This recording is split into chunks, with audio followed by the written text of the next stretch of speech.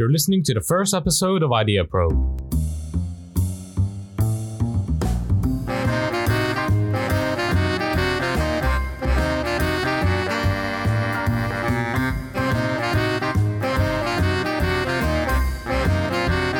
Welcome to the new podcast, Idea Probe, hosted by yours truly, Majd Alaf. This podcast is going to be about probing ideas and sort of giving my own point of view about what's going on in the news recently. So recently, I don't know if you've heard, if you certainly know me, you couldn't escape this fact. I recently called in on LBC and talked to Jacob Rees-Mogg about about the talks between the Labour Party and the Conservative Party. I mean, this was about a week before Theresa May announced her resignation in June. And I talked about so the question was, do you think that the talks were going to, result in anything useful, anything productive that anyone sort of would get use, like a utilitarian value out of? So my answer was, it's not going to happen. Sort of Labour wanted this whole thing. They were negotiating in bad faith, and the Conservatives, well, headed by Theresa May, who was a Remainer herself, she wanted separate things. So the sort of the incongruency of having a Labour Party that wanted a sort of a close relationship with the European Union, particularly after leaving sort of formally and not having to deal with their own laws. They wanted to stay with the customs union. They wanted to stay closely integrated with Europe for the purposes of, sort of the social justice, the socialist perspective of the Labour, which is, fine. I mean, that's what they want. But the people on the Conservative side, like and the Leave side particularly, I mean, the Conservatives are split between sort of a soft Brexit and a hard Brexit. I know these terms are sort of nebulous nowadays, but sort of hard Brexit people like the ERG, Jacob Rees-Mogg, Boris Johnson, those guys wanted a sort of clean break. So, all right, let's get on with it. Let's start over and then get our ducks in a row and start negotiations with other nations so we can get trading. I mean, that's what the whole thing was about, right? The European Union, it started out as a trade bloc so we can get sort of a reduced tariff on steel and all that stuff so Europe can rebuild itself following the World War II. Anyways, but people who wanted a soft Brexit also would agree with a Jeremy Corbyn perspective of, okay, so maybe we shouldn't leave because it offers great value, the European Union that is, that we could sort of stick around with, and maybe we can fix it from the inside. I mean, that was the whole thing with David Cameron. David Cameron wanted to sort of reform it from the inside. He promised that we're going to pressure the European Union, that we need to sort of fundamentally change how Europe functions. Now, I think that's nonsensical and sort of in the fantasy land, but we can get into that at a later point. So my argument when I called into LBC, plug in again, I talked about how nothing was going to happen, and I was right. Here's why I thought that. I thought that nothing was going to happen because Labour wanted a very soft Brexit, where to the point where it's not recognizable anymore. I mean, sort of Jeremy Corbyn is in this very tough spot. I don't envy him, where he has to please sort of the young people that he energized during the 2015 general election, of the sort of momentum types of close integration within Europe, socialism, public works, and all that sort of stuff. So that sort of brand is not very sympathetic, or is not very compatible with the old socialist view of sort of isolationism and anti-neoliberal integration, as they would call it. I mean, socialists would. I'm thankful for their view on this, because socialists tend to be interventionist. Well, in one sense, in foreign intervention. So in that aspect, where Jeremy Corbyn would be described as a traditional socialist, he would not be in favor of close integration with the European Union. And I think that I'm not the only one who senses that. The electorate really senses that, with the growing sort of disconnect between the momentum types, the grassroots campaign that got him to that position, and the leadership. I mean, Jeremy Corbyn he seems to be heading a Remain party, but himself wanted to leave. Similarly, you've got the Conservative Party, where I'm not too sure about the numbers, but I would say it's split. Sometimes in the middle. You've got sort of the three groups within the Conservative Party of, well, sort of people that I would align myself with, who are the Eurosceptics. So you've got Daniel Hannan and Jacob Rees-Mogg, Boris Johnson, those guys who believe that, you know what, Europe is beyond redemption. We can't do anything about it. They're always going to be sort of a tool for the progressives to use to sort of implement their positions top down through a centralized position. I believe that the way they approach it is sort of a principled position of having power accountable to individuals. I mean, I agree with this the most. I think power is best rested within sort of closer to who's it going to affect. I mean, I didn't do it justice there, but basically, who decides who should clean the street in my neighborhood? Should it be someone across the street, or should it be someone in the same borough, or should it be Westminster? So the idea of people who would favor a more localist collection of, or like a localist configuration of government, they'd argue that maybe we should have the decisions affecting the local community being made by those who it affects. So that would be the principled argument against the European Union. It's like maybe it has done some good things, especially from my perspective, sort of a libertarian free market perspective. Is like, yes, the European Union has done tremendous things in terms of promoting trade within the European partners, but on the other hand, is it worth sacrificing that sovereignty that people should exercise on their own volition? The European Parliament has sort of intervened dramatically in each of our lives, and has affected it in great ways. I mean, Article 13 was passed recently, and it was talking about, the Article 13 was basically the regulation of internet commerce.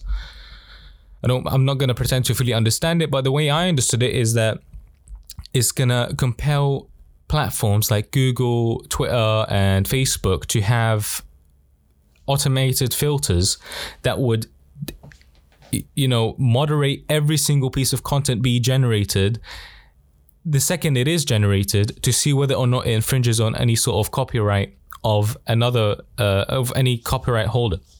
So, stupid idea, in my opinion, and we can get into that later. But that sort of is a good example of how the European Union can sort of use the progressive mindset of we can fix this through legislation, and it basically overreaches and forces the hands of each of his member nations to it forces every member of its nation to take it up. So like GDPR was welcomed by people, but I also had the same complaints with it. It's basically that, hey, maybe privacy legislation should be drafted and made and sort of be custom made to each country, so you don't really affect small businesses. I mean, I've seen it firsthand how it affected small businesses. GDPR, you have to comply with it, and if you don't comply with it, you get tons of like really high fines. And I'm sure you can see the issue with that. So going back to our point is that the Conservatives are split into sort of three groups. You've got the groups that are, I would argue, principally against a closely knit, integrated European Union, and you've got the people that are sort of conservative in the worst sense, where they are afraid of scrapping the project, given the difficulties and the hang-ups we're going to have outside the European Union. I mean, no name comes to mind, but it's the same. The argument would go like, well, this is the best we have. Let's moderate it. Let's fix it. I guess David Cameron would be one of those guys where he'd say, hey, maybe it's not broke. Don't fix it.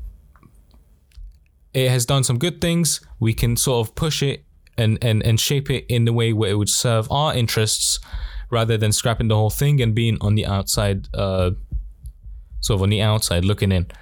That was one of the arguments made during the campaign in 2016, where if we leave, we're going to be left alone, sort of 27 nations against one nation, which is us. I mean, the UK versus the 27 European nations, and that would definitely be a lopsided agreement. That's why it would be difficult to create sort of trade deals. And that was the argument that was made during the 2016 election. And you've got the third group in the Conservative Party, and that would be the sort of the principled Remain faction. And those guys tend to be infatuated with the idea, like a sort of a romantic view of Europe, close integration. They're seriously scared of another sort of rise of a fascist power or an imperialist power in Europe where it would take over.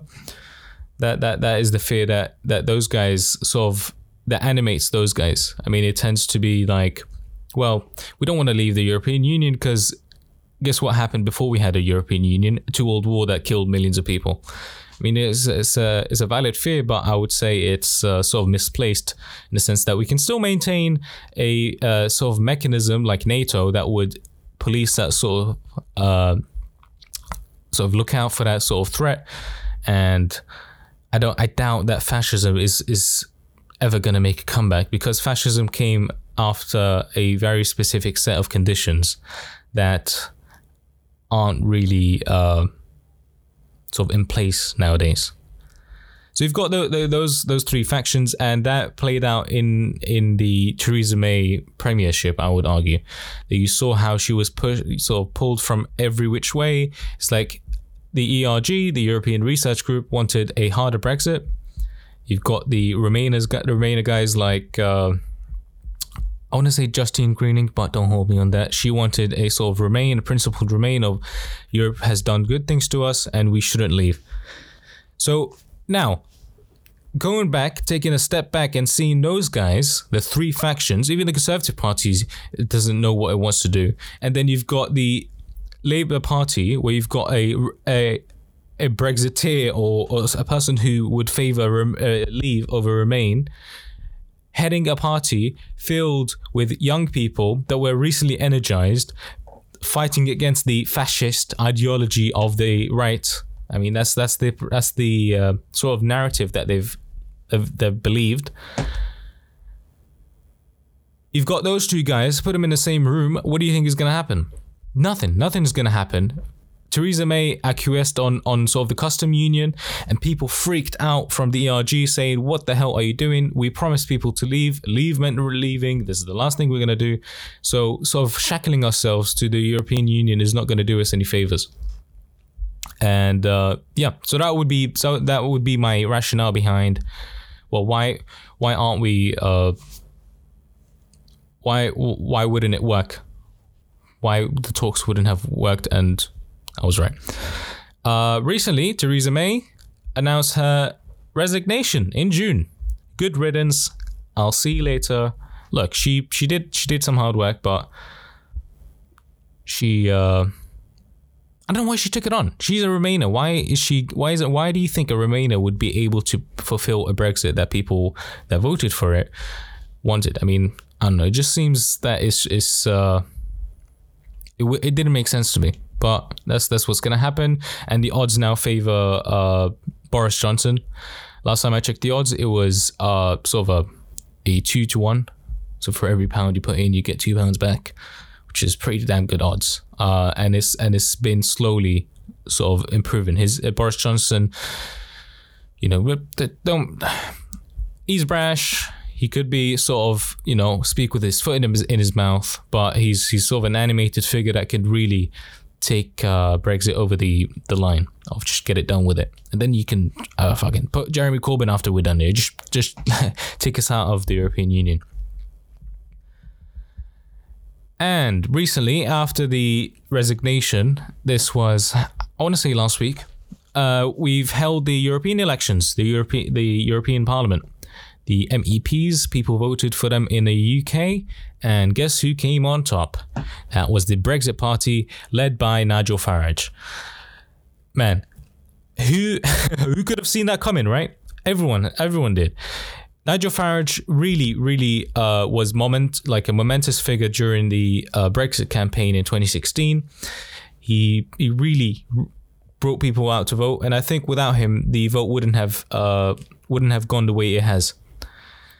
Nigel Farage utilized his sort of expertise in being around politics forever and sort of polarizing people in a good way. I mean, he got free publicity. He sort of took a page out of Donald Trump's playbook, getting publicity without sort of paying for it.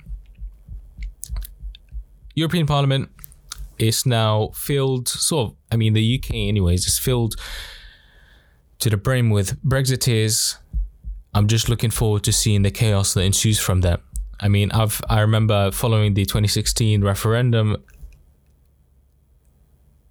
Nigel Farage came on stage, during the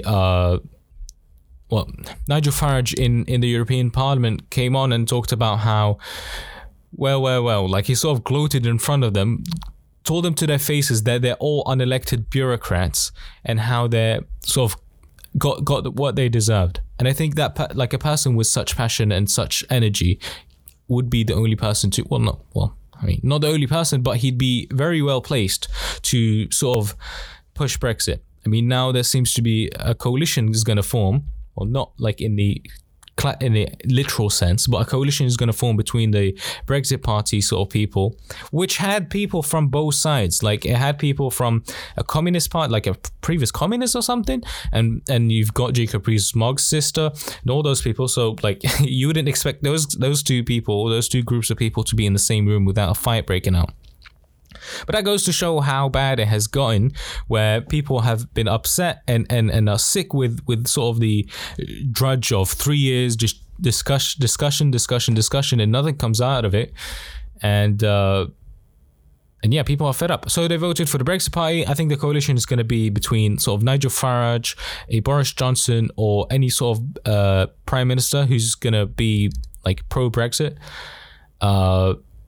And is going to be the ERG. So it's sort of the three guys is going to push it along to the end. I've seen interviews with potential sort of prime ministers that were talking about, well, would you ask for another extension after October? So when it was pushed down sort of 2 months ago down to October, will you ask for another extension for Brexit? And the consensus seems to be that no. So what's most likely is going to be either we're going to have a no-deal Brexit, we're going to have a Canada-style or a Korea-style Brexit as advocated by hard Brexiteers, or we're going to have another referendum, which I'm most fearful of. I doubt that's going to happen because the odds seem that people who favoured leave are sort of gaining traction, and that's what I would hope for anyways. So this has been the first episode of Idea Probe. I hope you were entertained. This episode is going to be released on a sort of weekly basis, mostly Tuesdays, and I'll be doing sort of discussions similarly. Could change. I could change the pictures. I could change the intro and outro song, but you basically got the idea of me sitting down, talking about what I think is important nowadays. And it could be either a discussion or like sort of a fleshing out of ideas of what's happening now, or it could be an idea of how we have gone to this place. So I'm very, very interested in sort of history, political history, politics, finance, the economy, all of that stuff, and we can talk all about that in future episodes. I hope you appreciated this. I hope you liked this episode. If you do, leave 5 stars on iTunes podcasts, share it with everybody, and have a good one.